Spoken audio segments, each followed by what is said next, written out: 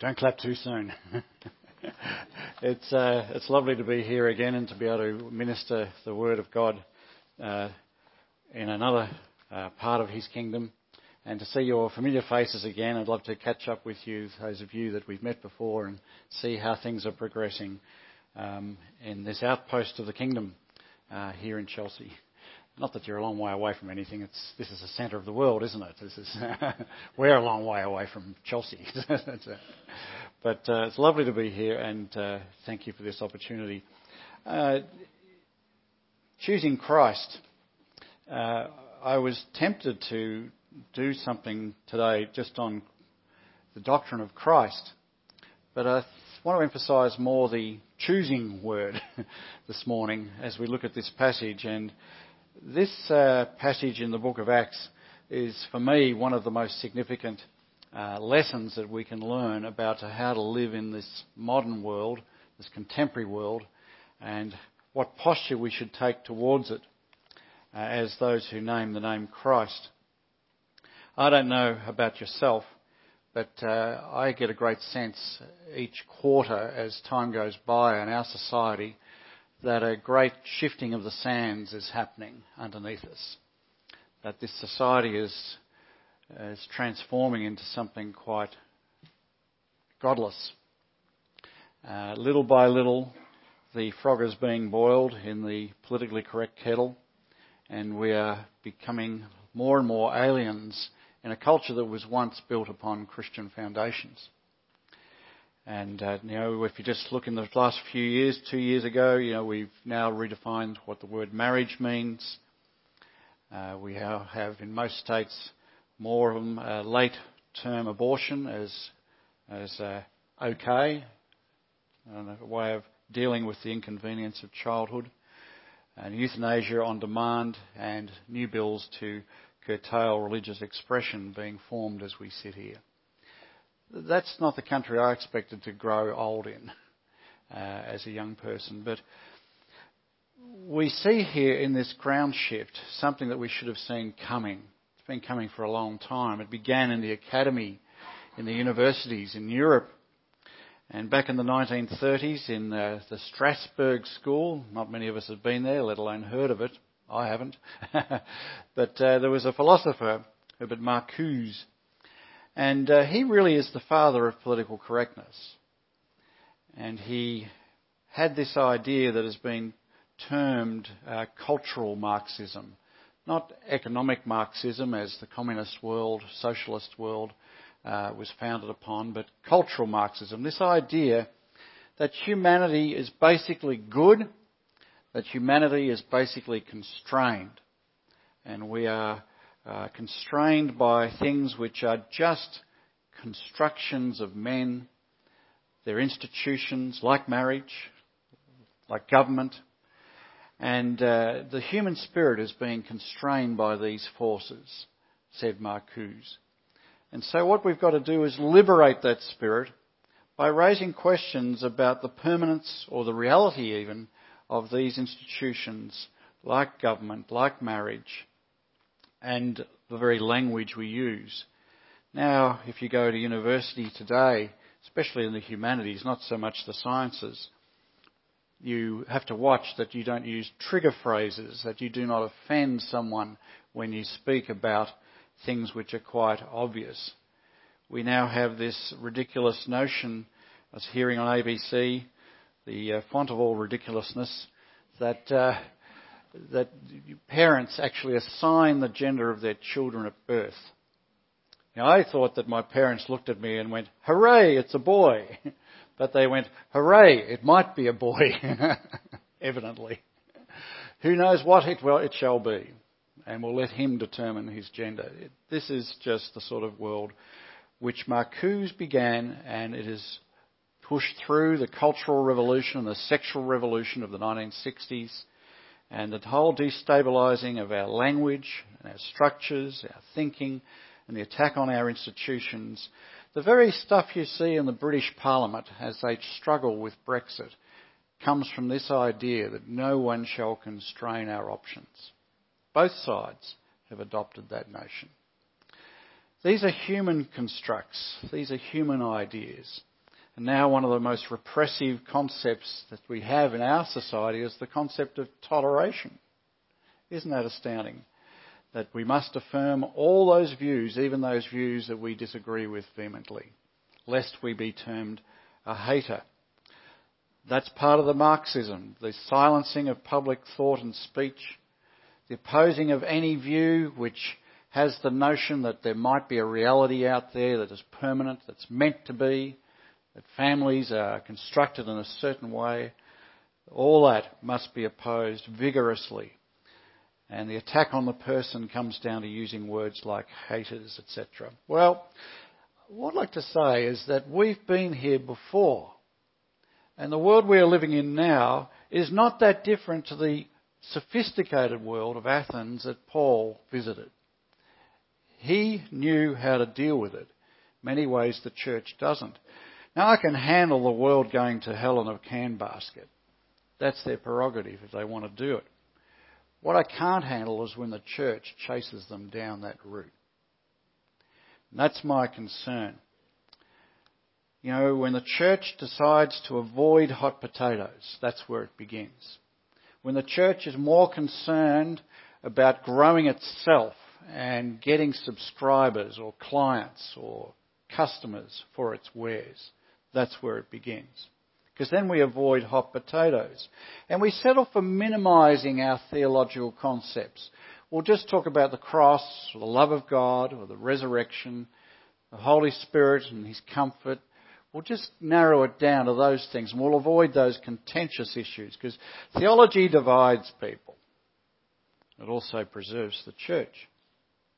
And then after a while, the church ends up a little uncertain about what it actually does believe. And it starts to believe that it's inadequate to speak into the public sphere. Has nothing to say. And after a while that goes to seed and we refuse to go public with even what we believe. And the next step down that station line, the next station down that track is that we end up endorsing what the world believes. As some denominations do in our context now. As the Baptists will do if they don't watch what they're thinking. We end up with a product called the Progressive Evangelical, which is nothing other than a Christian pickled in political correctness. It ends up in dead liberalism. A few years ago I was teaching in a college just fleetingly. I was helping them out, and I had a postgraduate research course, and one of the exercises this group in this college had to do was a group project on the larger churches in Melbourne, and they were teasing out whether large churches have any concern about the social fabric or compassionate ministry. That was their thing. They finally handed in their term paper, and I had to mark this thing, and I was reading it, and they were quite surprised. They discovered that a lot of the larger churches actually have their oar in the water of human need, and they do a lot that's compassionate. It was a surprise. But what they were even more surprised about was that none of those churches were affirming a woman's right to abort her child, no matter what the term, or the rights of gays to have equal standing in the institution of marriage. They were surprised that none of the larger churches in Melbourne went down that line. So I wrote in the margins repeatedly, why were you surprised? I can't understand your surprise. What surprised you about that? And at the end, when I was writing my summation of their mini-thesis, I said, I just can't understand. I need you to explain why you were surprised that these churches, which have not deviated from historic Christianity, should have been endorsing these views of society. I didn't hear anything about that until about 2 weeks later. The college was served with a 5-page legal letter from a lawyer demanding my sacking. And the grounds of the charge was that I was constraining, my hate speech was constraining intellectual freedom. So this is very much the church we live in. And you either take a step back, or what do we do? Let's have a look what Paul would do. I think you can guess. I would love it if the Lord just for 1 minute would allow the Apostle Paul to come back. and speak to a nice ecumenical gathering. I don't think he'd be that polite. Let's have a look what happened. Here he is in Athens. And Paul was in Athens, and he had this experience as he looked around the city of Athens that he saw that the city was full of idols. The Athenians were incredibly good at constructing images of various gods. A little bit like my wife and I had a conference that we went to 2 years ago in Bali, and we're out on this beautiful part of the foreshore. But everywhere you went, there was idolatry. There was these grotesque images made out of fiberglass on the very beach that we're there. And that was one of the gods. Wherever we sat to eat, there was someone would begin the day by sacrificing something or offering something to a little Buddha or some other god, and it was part of the culture. And Athens was just like this. But these weren't backyard pagans. This was highbrow Greek philosophical culture. This was a university city, you could say. And yet Paul sees everywhere wall-to-wall idolatry. And so he does what he normally does, and he goes to church on Saturday. He goes to the synagogue and he starts bringing the news that God has broken into history for the Jews and others, and spelling this out. And he's reasoning also in the marketplace, we read in verse 17. And then people start to hear about this Paul. Some Epicurean and Stoic philosophers. The Epicureans are more like a bit more liberal in their virtues, and the Stoics were more strict and controlled. Self-control was very important, the highest virtue for the Stoic. Quite the opposite ends of the spectrum, a little bit like philosophical options in our own society. And they were conversing with Paul, and they start thinking in terms of contempt. What on earth is this guy babbling on about, they're saying? He seems to be a preacher of foreign divinities, because they heard him speaking about Jesus and the resurrection. And they assumed, then they heard about Yesu and Anastasis, these were two gods. And that this fellow was offering sort of some bipole of gods. And so they took him and they brought him to the Areopagus, saying, "May we know what this new teaching is that you are presenting? For you are bringing some strange things to our ears.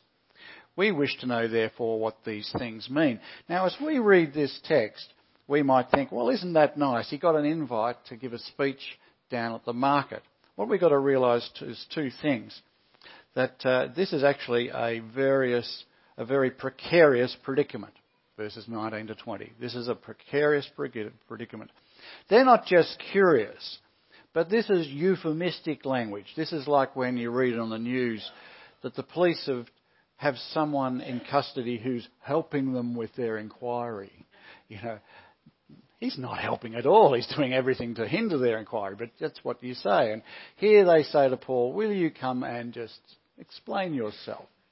Now, what they do is they've taken him to this place called the marketplace, or the Areopagus, but it's not like Vic Market. It's not where you go to buy your veggies or a new chook. It's where you are taken to debate philosophy.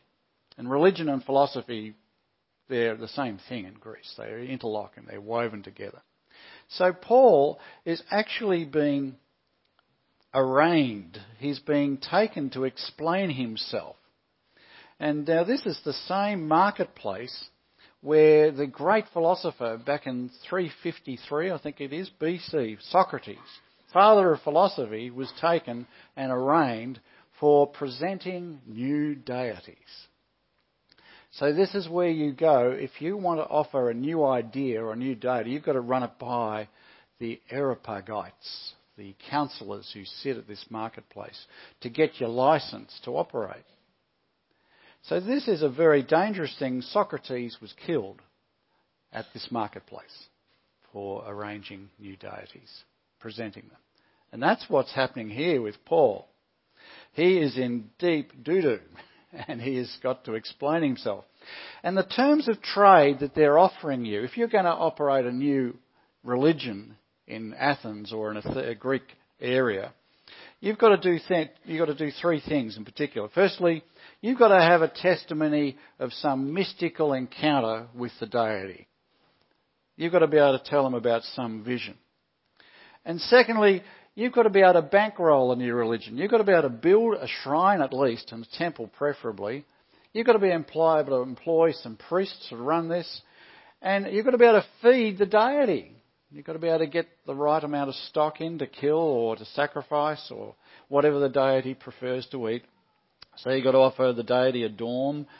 And you've also got to have, thirdly, like a brand. You've got to have a token that the people can visualise the deity. You know, how many horns has it got? What does it do? Wings, fly? You know, it's sort of like these deities were like a cross between Spider-Man and the Hulk, and they were, you know, quite grotesque figures. And that's often the way when humans start to create their own gods. So that's what they're offering Paul. Tell us your story, put up or shut up, and what's your brand? And that's where he has to begin. That's the choice he has, and that's the choice today. That's the choice that the ABC would offer you on any panel. You're okay as long as you acknowledge that your Christianity is one of the great faiths, that it's part of the whole pantheon of spiritualities. It's quite a patronising position. It's this idea that if you believe in one God, then you're the same as all the other monotheisms out there, really. It doesn't really matter.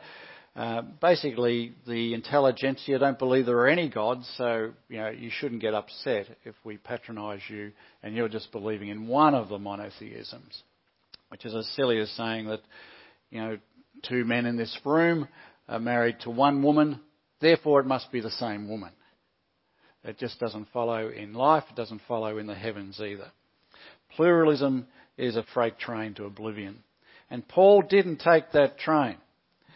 If he had said, let's just take this now. They're offering us this little space. We can be a legal religion in the university city of Athens and go right around the world. But we've just got to keep our head down and be just one of the faiths. If Paul had taken that option of being one of the faiths, he would have reinforced their terms of trade, that they had the right to decide what truth was in the Areopagus.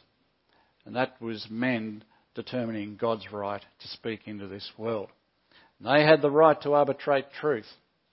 So what does Paul actually do? In verse 22, Paul stands in the midst of this council, and he says, "Men of Athens, I perceive that you're very religious, because everywhere I looked, wherever I went, I see gods and idols and objects of worship.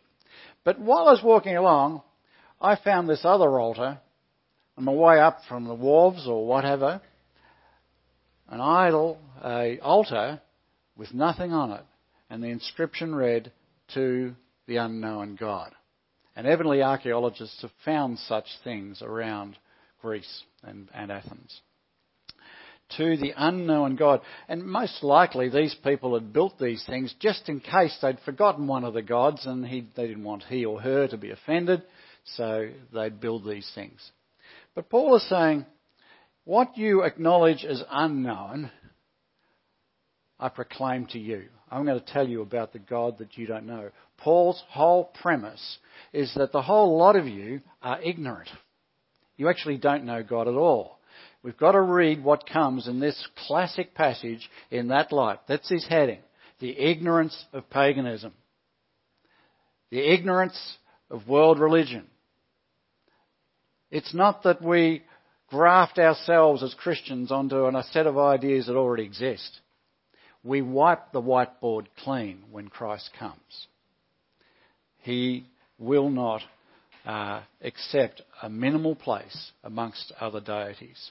And this is what Paul is saying to the unknown God. And then he says, I'm going to tell you about your terms of trade and what I think about them. Verse 24. "Firstly, the God who made the world and everything in it, being Lord of heaven and earth, doesn't live in temples made by man, so there'll be no dormitory. nor is he served by hands as though he needed anything, since he himself gives all life to all life and breath to everything. There'll be no dinner.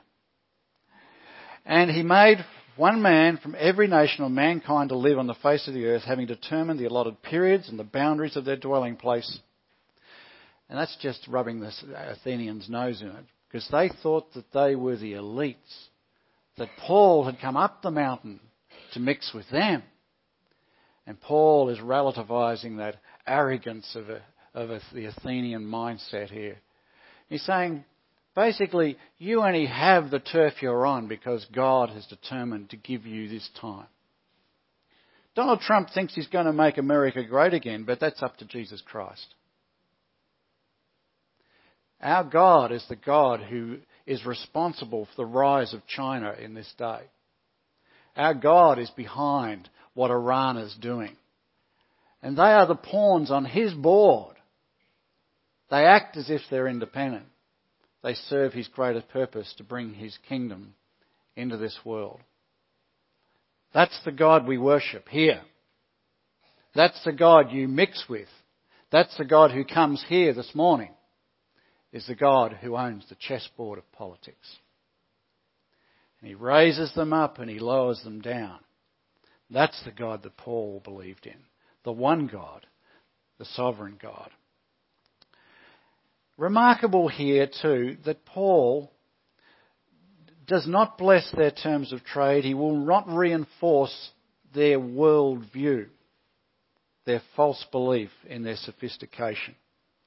Interestingly also is that he doesn't speak about his own divine encounters. Paul doesn't say, well, I've actually met the deity. I was knocked off my horse. I used to oppose him, but I met him on a road.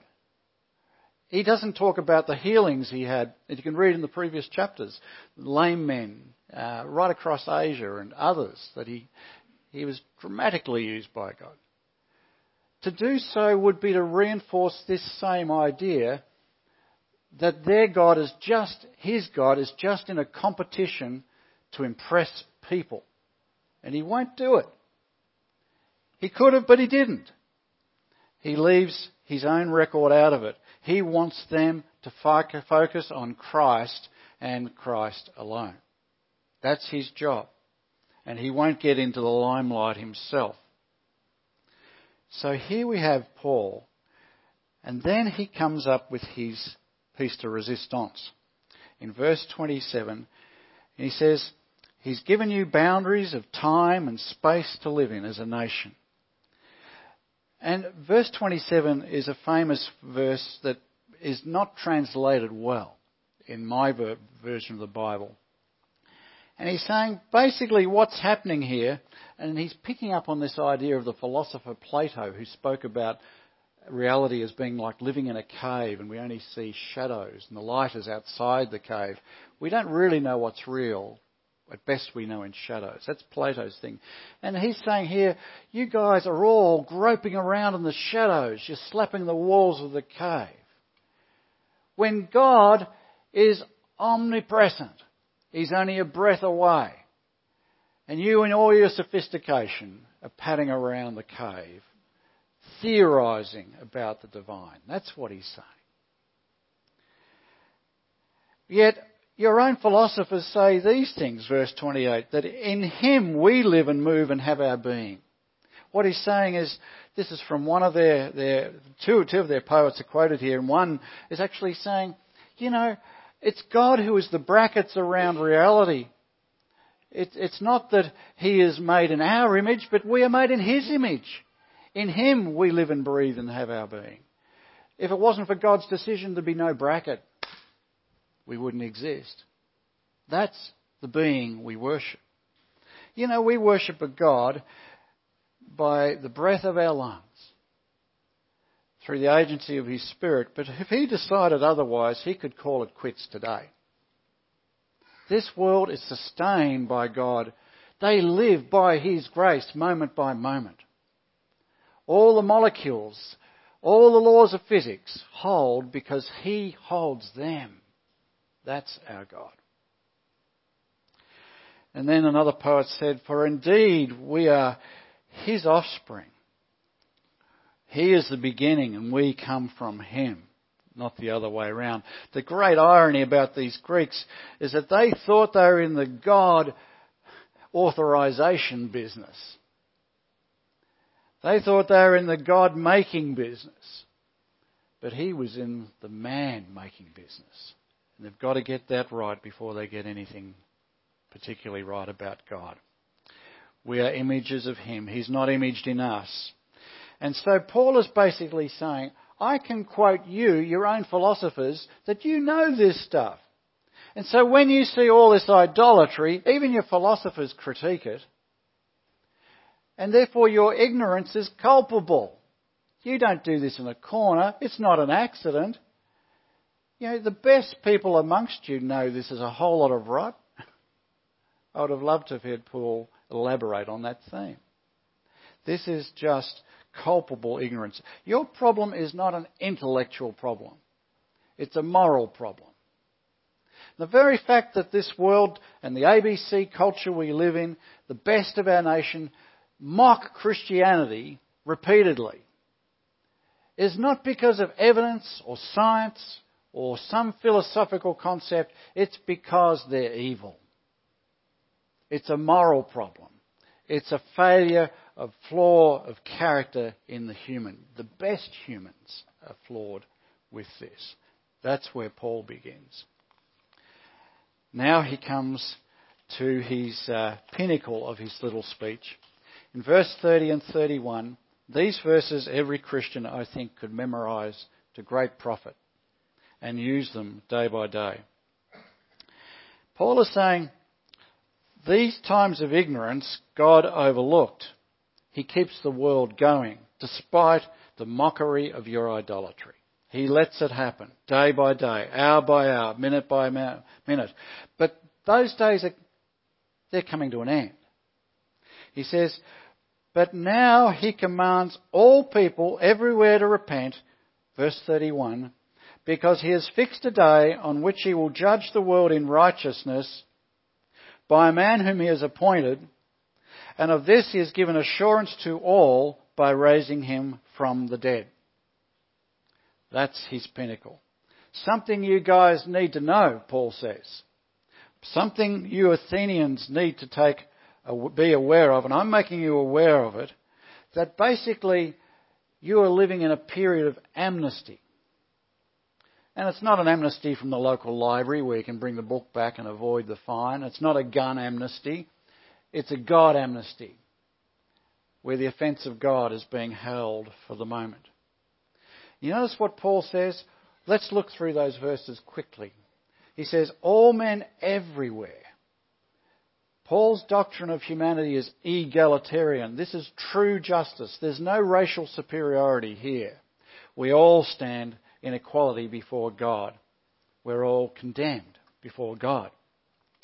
But God commands all men to repent, that is, to change their attitudes, particularly their attitude towards religion, the cosmos, the worldview that has shut God out of his own created world.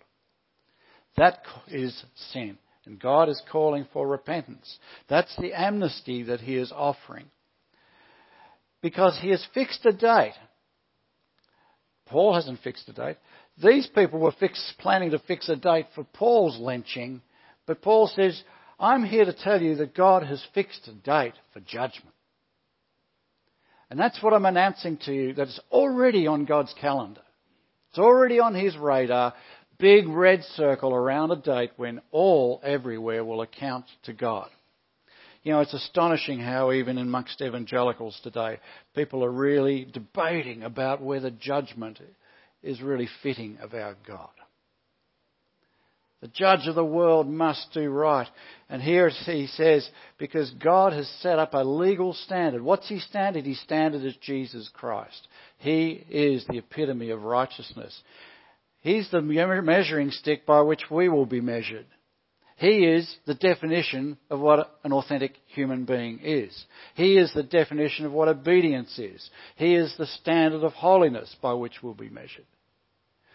If you think that you can mosey into God's court one day and just say, hey, Lord God, it's me, Jeff, your buddy, he'll get the slide rule out. Do you remember what a slide rule is? He'll get out the standard and he'll put it against you. And that standard will be Jesus Christ. It won't be my best ideas of my better self. It'll be himself. And if we think we can come up to scratch, if we're that deluded, then we'll suffer the consequences. And then he says this God has set a legal precedent.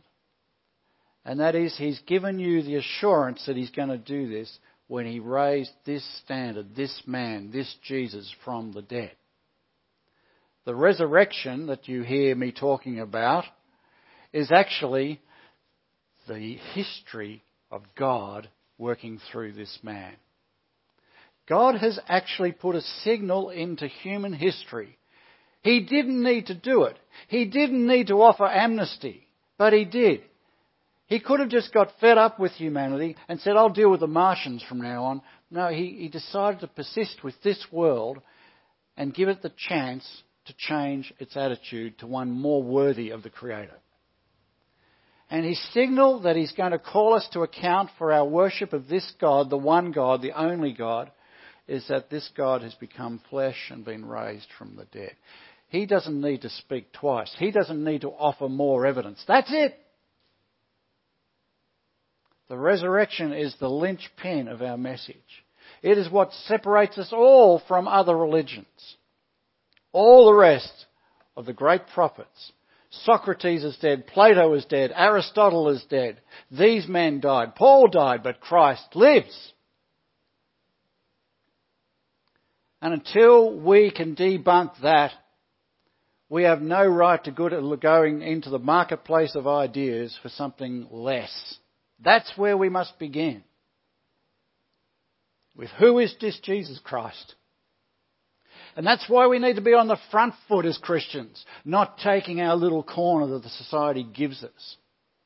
Because God has spoken in the resurrection of Jesus Christ, and he doesn't need to speak twice. Once is enough. You know, we often think of the resurrection as some little thing that God did to say, hey, you want to see a rabbit out of the hat? Jesus out of the grave.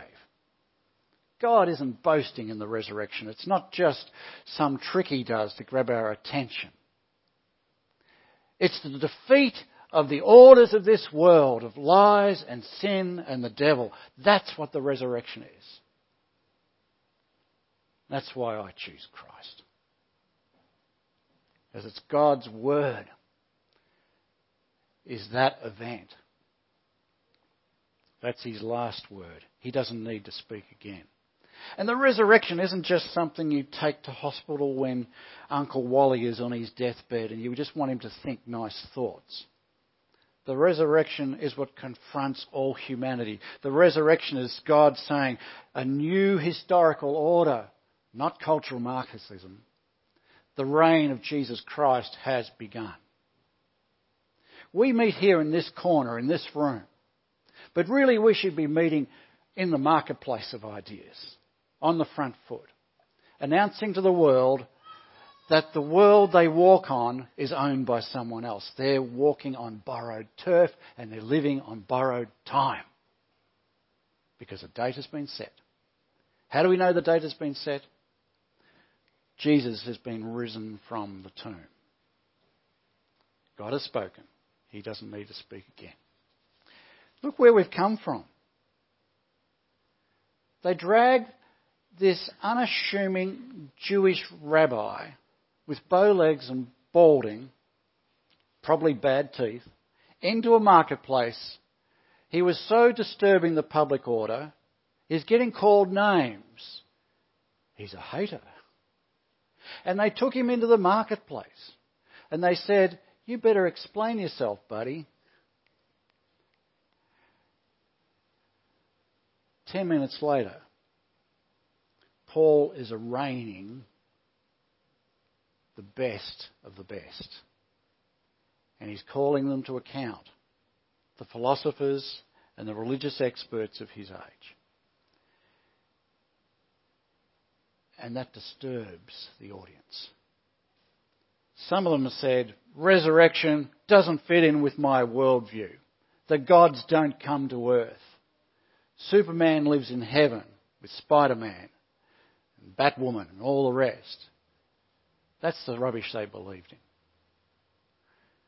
But some of them heard Paul, and when they saw that guy, they knew that the medium matched the message, and they said, we've got to hear more about that. And even one of the counsellors and one of the wealthy women who bankrolled the religion in that place decided that they better follow that God. You see, I think there's hope for the church. Not if the church compromises and becomes more like the world. That is the recipe for oblivion. History says it again and again and again. But if the church puts its front foot forward and it owns Christ publicly and it calls the world to bow the knee to that Christ will show up. He lives, and in that there is hope. I think there are three things we've got to take out of this passage. If we are to be God's church for this age, we firstly have, we've got to recognise the game in which we're living. We've got to know the game. We've got to understand what the philosophers call the plausibility structure, what it is to be politically correct. We've got to understand where that stuff comes from. We can't just live in our Christian bubble. We've got to understand. Now, Paul had done his homework. He knew what these people really believed. Secondly, we've got to resist the temptation to merge the gospel with what is politically correct at the moment. Imagine if Paul had caved. Imagine if Paul had decided to save his own neck. He risked it. We would have ended up with the uniting church in the first century. The resurrection of faith would be all we'd be talking about, not the resurrection of Jesus Christ himself. We'd have nothing to offer the world except our preference. And that's not what we offer the world.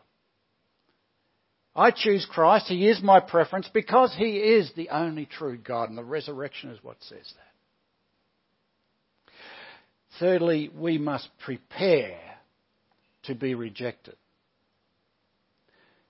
A church that looks for social approval of its programs, its performance, is not a mark of success, it's a mark of failure. Often that sort of church growth theory is mistaken for evangelism. But this is evangelism. Telling men where they stand, that they have an amnesty period which is going to close and they've got to act. That's evangelism. It's not, you're feeling a little unloved? Could use a little more love? Jesus loves. That is not the gospel. The gospel is that this world is living on a knife edge of the judgment of God. And it's got a moment when it can change. That is going to not make friends. It's going to be something which will involve rejection. But I put it to you. The church around the world that understands those 3 points is the church that is growing against the political correctness of whatever they're living in. A few years ago, about a decade now, I was doing some underground work in China, and I had the privilege by accident of coming across a young Chinese pastor, and he actually had better English than I, and I was invited to meet him at a restaurant that was, there was a wedding going on, so we could sort of hide amongst the crowd and just talk.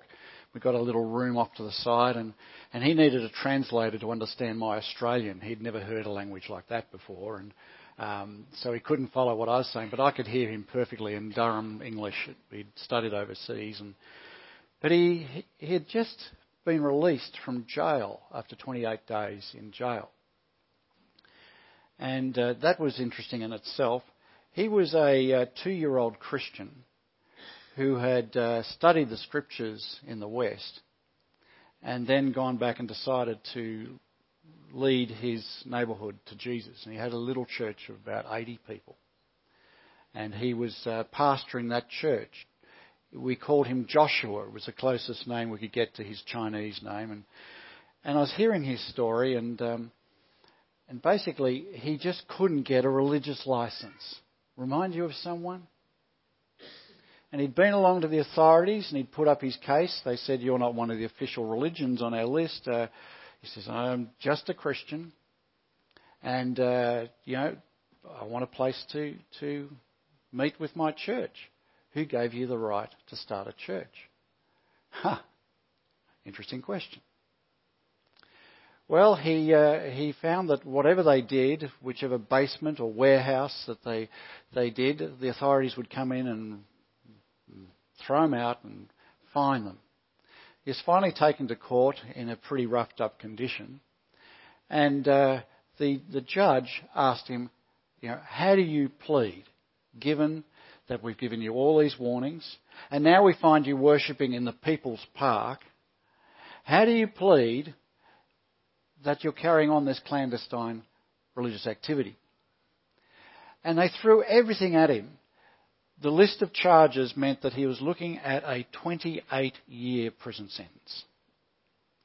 And in China, in fact, they can put you in jail while they're still working on the charge. It's the same thing in Malaysia. It's absolutely corrupt. They have never had the Westminster system. You need Christianity to get the Westminster system. And so he said, "Well, I'm in for a penny, I'm in for a pound." And he said, "You think that's the thing that I've done wrong? Let me tell you what I've been doing wrong."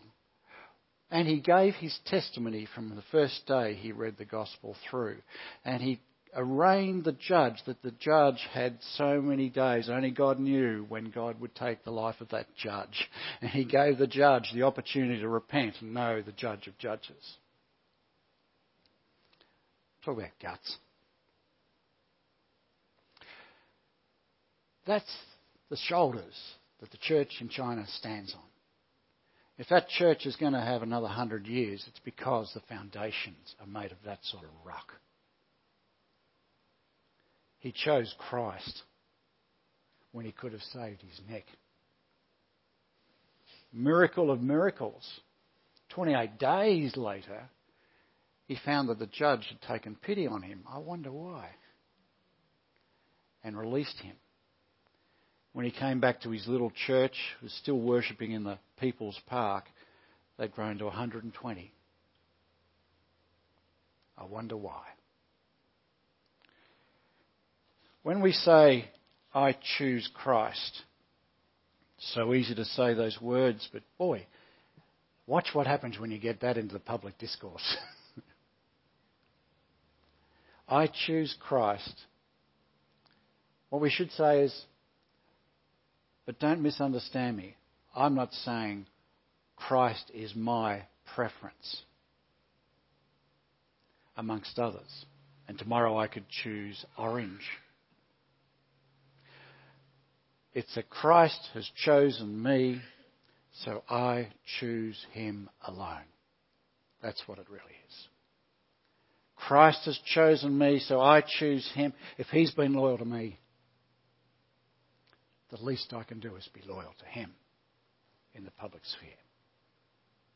Amen? Amen. Let's pray.